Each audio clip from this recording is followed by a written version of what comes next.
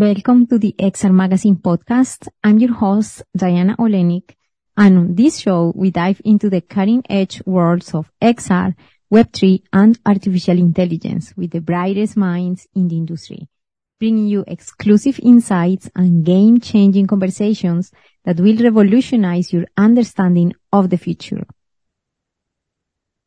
Welcome back to the podcast. Today we're speaking with Nicolai Klemke, who has been an esports commentator in his teens, a rapper and physicist in his 20s, and is now in his 30s as an indie hacker. By the way, indie hacker is a trend that exists right now, especially in Twitter. If you want to find out what this is about, of course, tune in because Nicolai is explaining a little bit about this and this influence in the business itself. He developed Neural Frames, which is an AI-based platform where users can easily convert text prompts to awe-inspiring videos and edit their creations on the go. So we're going to dive deep onto generative AI, how to use these tools and what it means for creatives and also for the whole society, as well as what is the behind the scenes that happens and what it takes to create a platform like this, especially as an indie hacker. I can't wait to begin. Let's do it. Let's know and learn what Nicolai has to say about generative AI. Let's do it. Thank you so much for being here, Nicolai. Please let us know how is everything going in Germany? Pretty good. It's summer here, so good weather. It's nice. Yeah. Oh, that's great. We're also in summer right now. We're having fun. Winter is coming, so this is a time to enjoy. So thank you so much. Please let us know a little bit about your background. It seems you have a very interesting mix of different passions. Right. Thanks. Yeah. Thanks for letting me, having me on. I'm a physicist by training. Also did a lot of music, in my, let's say, 20s. I was a rapper kind of with a band and saxophone player.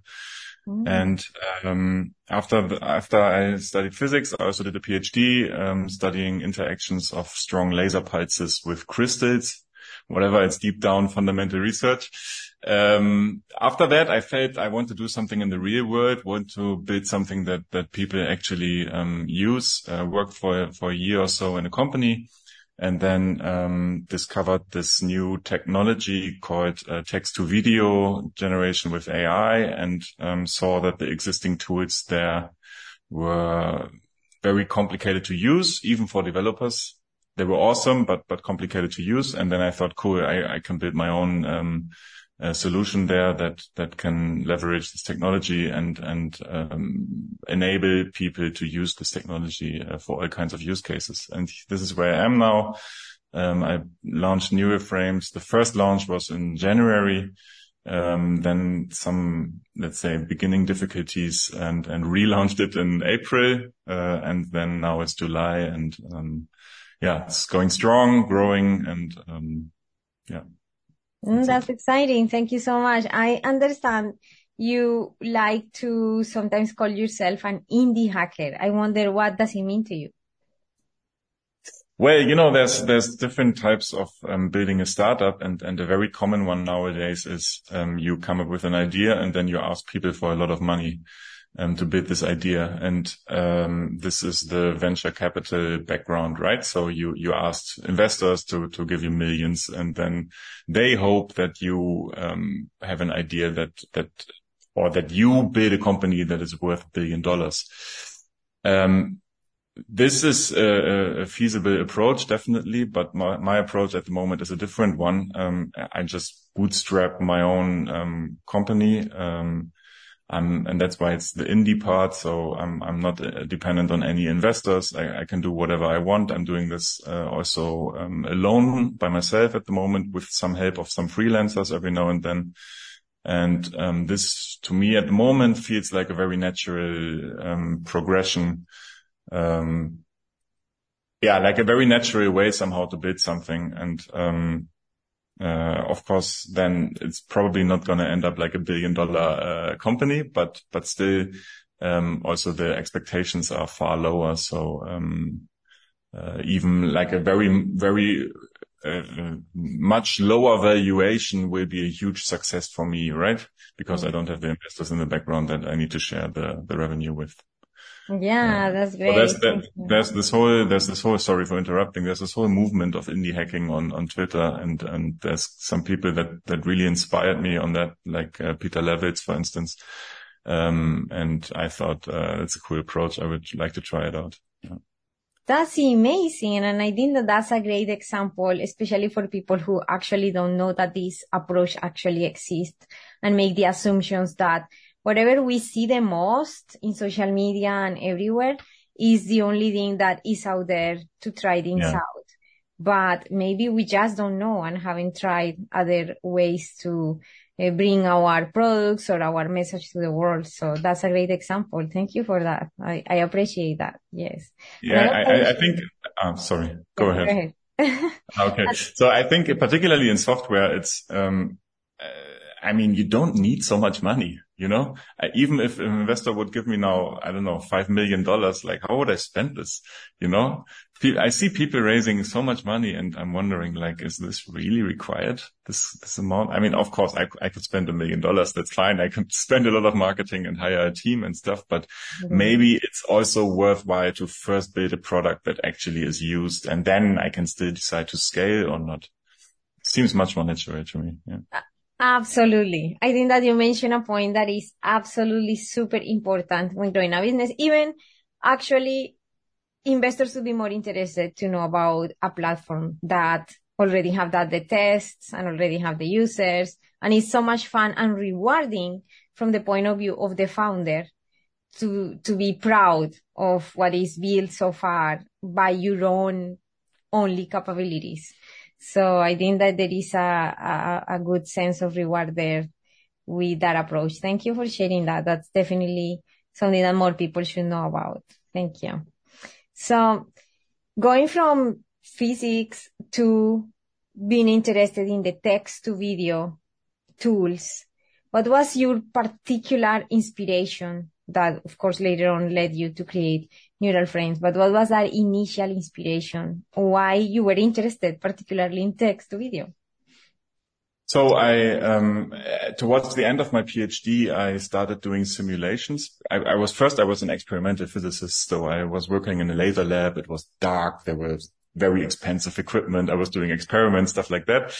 And then I was measuring interesting stuff. But towards the end of my PhD, I did simulations to understand my measurements better. And I discovered somehow that I really love doing those simulations and doing writing the code for the simulations. And then one thing led to another. I went into this AI space. This was, I guess, in 2019, 2020. And there was already a lot of movement in AI. And I dove deeper and tried to learn as much as I could about this field. And this culminated somehow in this, the release of Stable Diffusion, which happened, I guess, in September last year or so, which is a text-to-image neural network, which is open source, and I was very fascinated playing with it.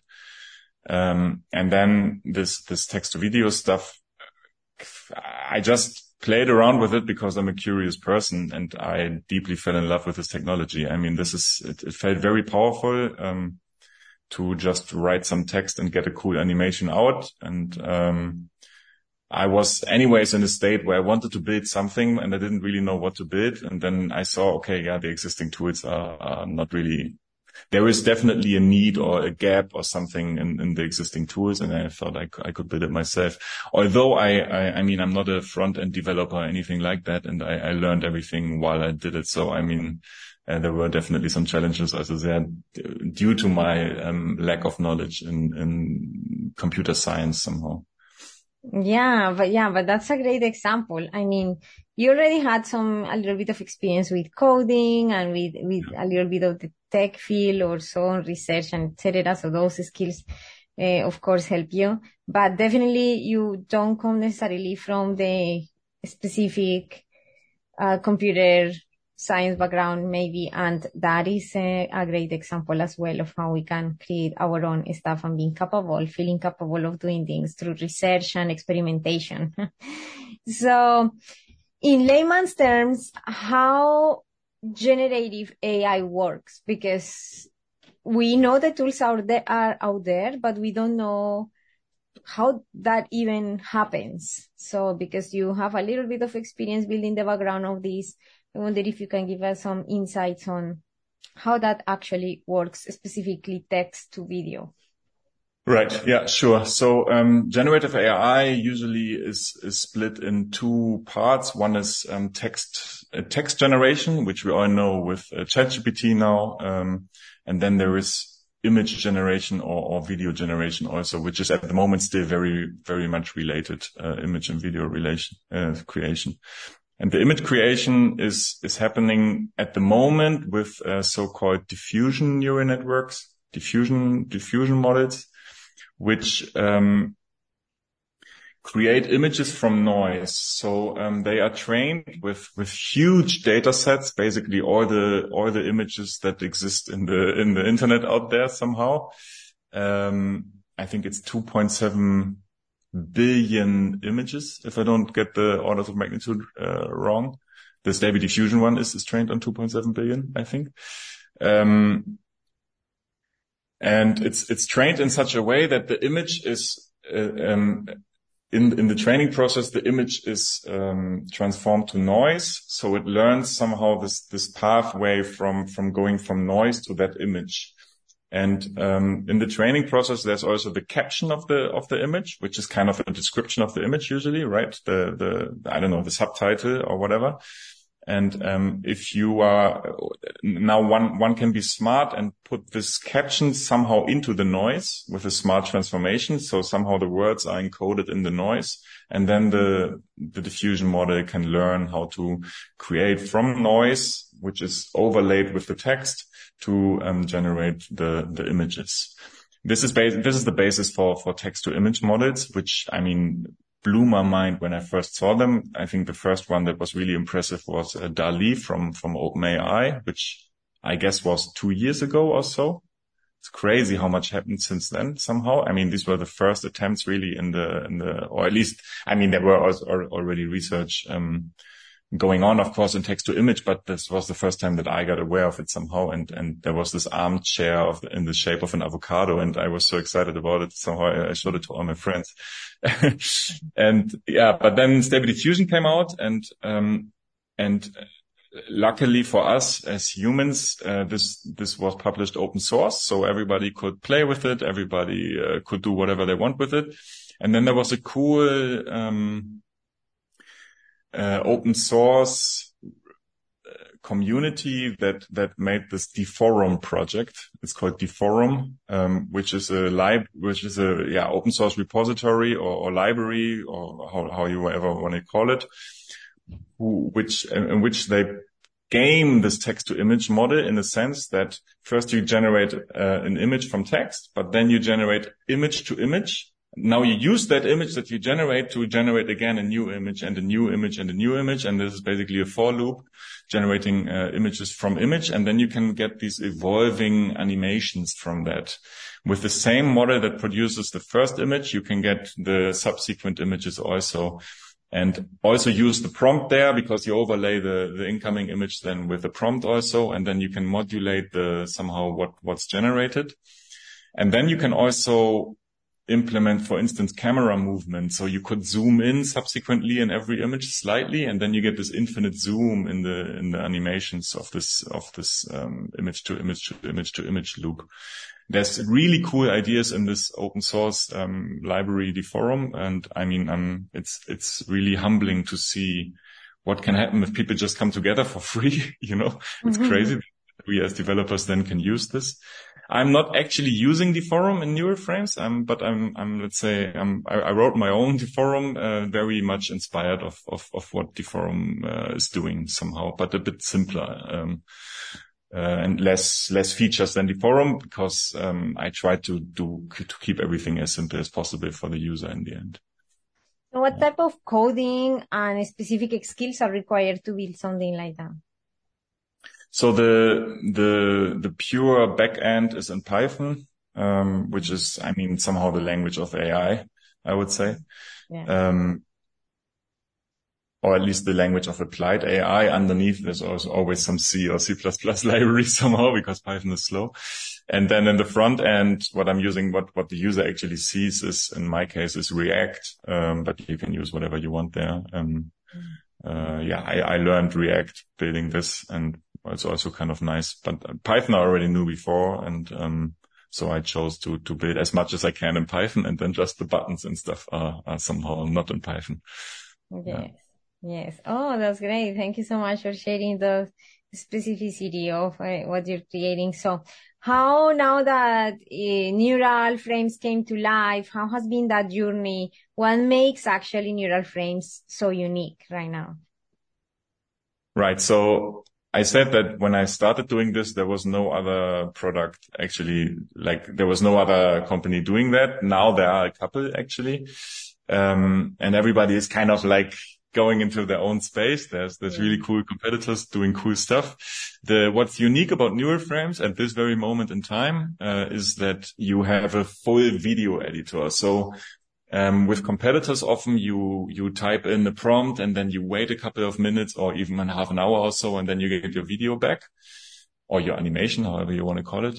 With neural frames, you have kind of a video editor, which looks a bit like After Effects or Adobe Premiere a little bit. And you have a timeline, you have a preview window, you have some effects that you can add. And you can click on generate, and then you will see the frames coming in. They're generated and you will see them live coming in. And the benefit of this is that you can interrupt the process at any time. So you can, because with AI, you type in a prompt and then you get some images back and you're not 100% sure, is this really what I want? And the AI will make something a little bit weird out of it or something. This is just the usual, workflow there. You know it from ChatGPT also. Sometimes the response you get is really not what you want. And then sometimes again, you change something slightly and it's much better. So the neural frames approach is to have this video editor, get live feedback from the images, can interrupt at any time, can change stuff all the time, can also then after a while say, no, now I want to move the camera into another direction, and then do that. And currently neural frames is the only one doing that. This might change or not, I don't know. This also adds a certain complexity to the product. It's a bit more it's a bit more like an instrument than you have to learn. Just like After Effects or Adobe Premiere, you also have to learn somehow. But you can get much more out of it, I would say. Yeah, for sure. Thank you. That sounds super exciting. I think that I appreciate a lot because I have tried different tools, to be honest. And I think that is very important that, because when we are paying, we at least can have the opportunity to try first, as you have it available there. But most importantly, to decide the direction of where the creation is taking. And when we have to wait so much for one set to be generated, then it is like we have to accept whatever is generated at the moment instead of in the middle, maybe begin again. So for me, it's very important for efficiency purposes. So incorporating that, I think that was super great. And it's something that other platforms don't have, as you mentioned. The generation is done fully complete, and then we have to either begin again or use that whatever we have there. So, but the time is something that we cannot control in those platforms. Yes. Thank you. Exactly. So, yeah. How do you think generative AI is reshaping the boundaries of creativity? I mean, of course, it's an incredible tool for artists, I see, for creatives. Do you see the role of human artists evolving, and in what specific way? Because now the machines can do a lot of things that we were doing. Yeah, great question, and one that is very open at this point, I would say. I mean, I think there are artists that are afraid of this technology.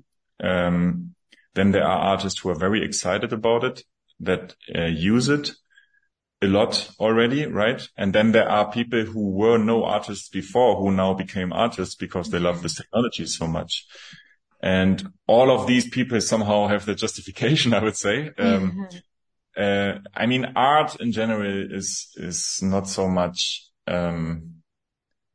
depending on the medium, how you express it, I would say. So you can still do art like they did in the 1500s and be very successful with it, right? So, art is a very expressive thing. The tool you use somehow, forms how you or what you are creating. And so I think this is just another tool in the toolbox, potentially for artists.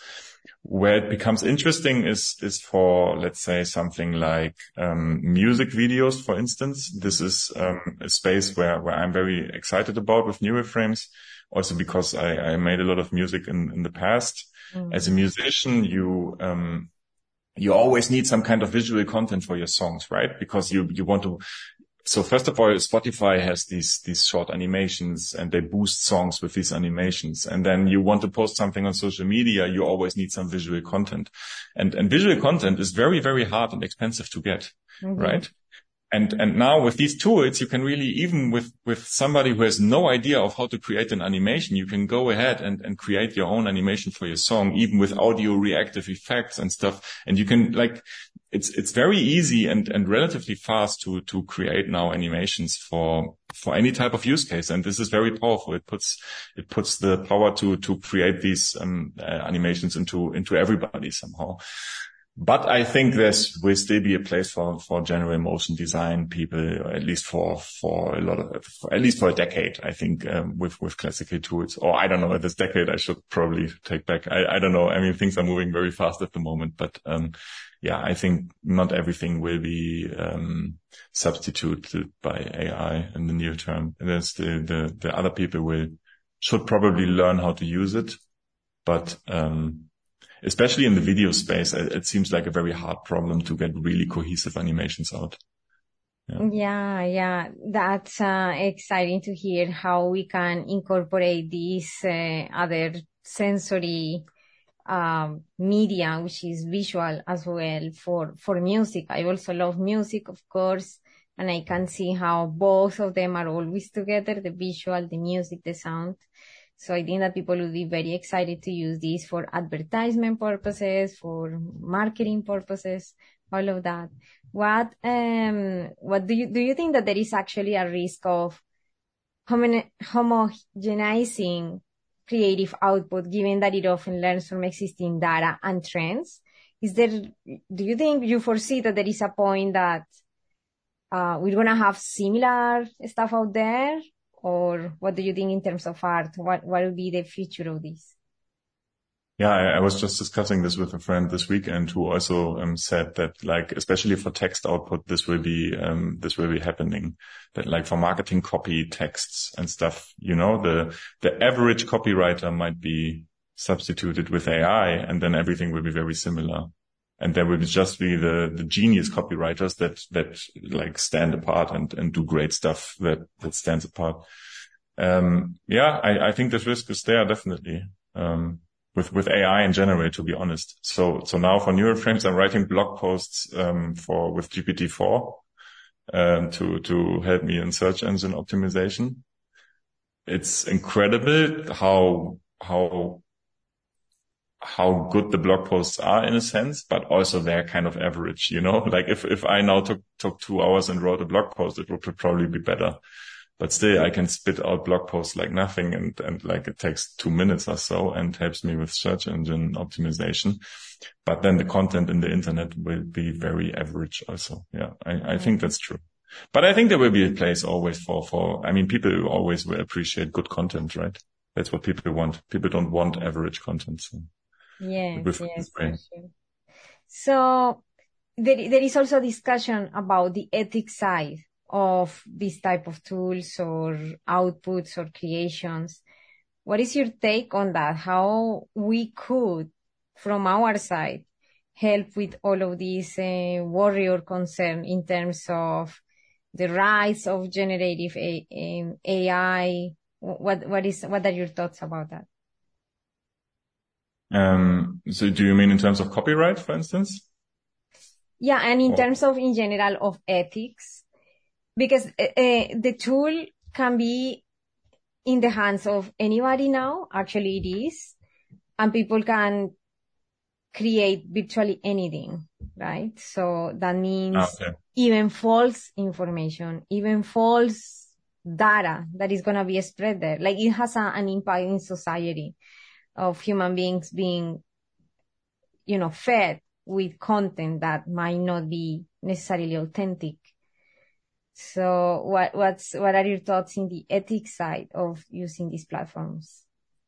Yeah, it's also an interesting question and one that will, I guess, grow bigger over time. You see it already now with Midjourney outputs that are indistinguishable from reality somehow. Yeah, it's going to be an issue for sure. But I think we will find ways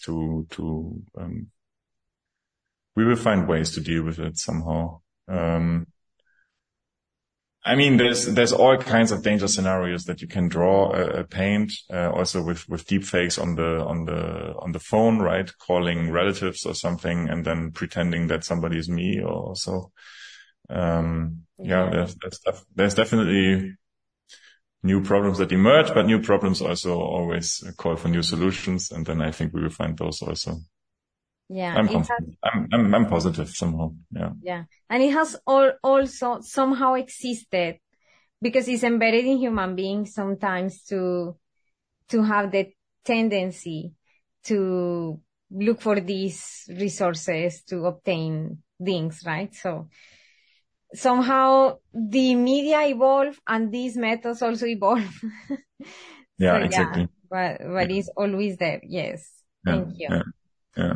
So what is your, because I can see you like a visionary. What is your ideal scenario for neural frames in the future? Where do you see it if there were no restrictions, where do you see it going and successfully growing? Yeah, I mean, I have a backlog of 1,000 ideas, I guess, to Yeah. implement. Yeah. It's just a matter of time at the moment and also a bit of focus where to exactly go and stuff. Um, no, I want to nail this music use case more and more and also the digital art use case more and more to be for this platform to become a friend of musicians and a friend of people who want to create visual art. To, on the one hand, be simple enough to use for everybody, but on the other hand, allowing really no limitations on your creativity somehow, right? I see it a little bit as a digital audio workstation. That's what they call these softwares for producing music, for instance, Ableton or Cubase or these type of softwares. They call it digital audio workstation. So there you can generate sounds and put have signals, interacting with each other and stuff. And I see neural frames a little bit like that, but for the visual space. So I think neural frames is somehow a digital video workstation, if you want to call it like that. And Stable Diffusion is kind of a visual synthesizer. So and this is the vision where I want to go somehow. Yeah, I think that's an interesting niche. That's super good because right now we have segmented aspects of the creation process. So we have one platform that is specialized in image. For me, I use Midjourney. We have other platforms that are getting a little specialized more in video. But it really, when we are creating stuff, for example, for designers, we really need to put together, for example, bring photos or footage into an editor like Adobe After Effects or something like that, music, sound, to create something that is complete, right? I think that this would be a good niche and a good, very good practical tool for us to be able to leverage at some point because as the platforms evolve, users are looking for efficiency, for ways where they can do things faster and better, maybe. So I can see also a future where these tools are going to facilitate that process, making it not so segmented as it is right now.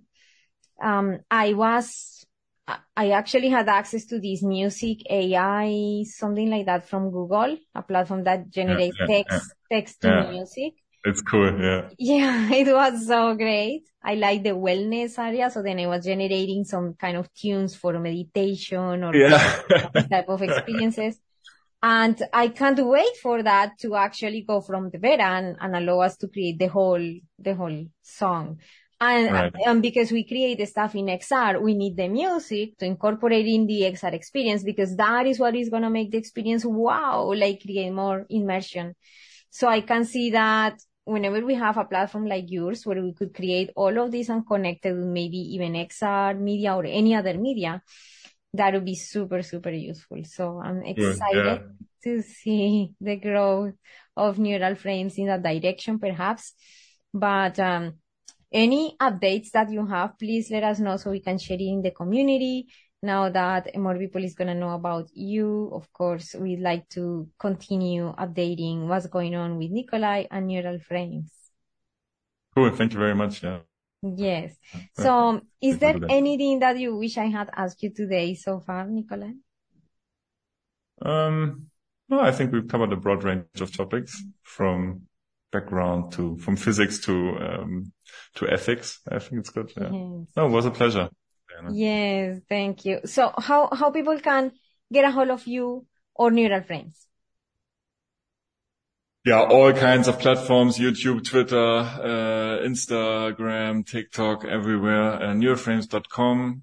You find us, you find me on all these platforms also. My main platform at the moment is Twitter personally. I'm there the most. So follow me on Twitter if you follow me on Oh, one. yeah, for sure. Okay, yes, thank you so much. It's been such a great and engaging conversation. I think that we learned even a little bit more about generative AI and how artists are using it and even some implications of that. Thank you so much. And please consider to share this episode if you are listening or watching it to any of your friends or family who might be interested in this topic. Thanks so much and see you in the next episode. Bye for now.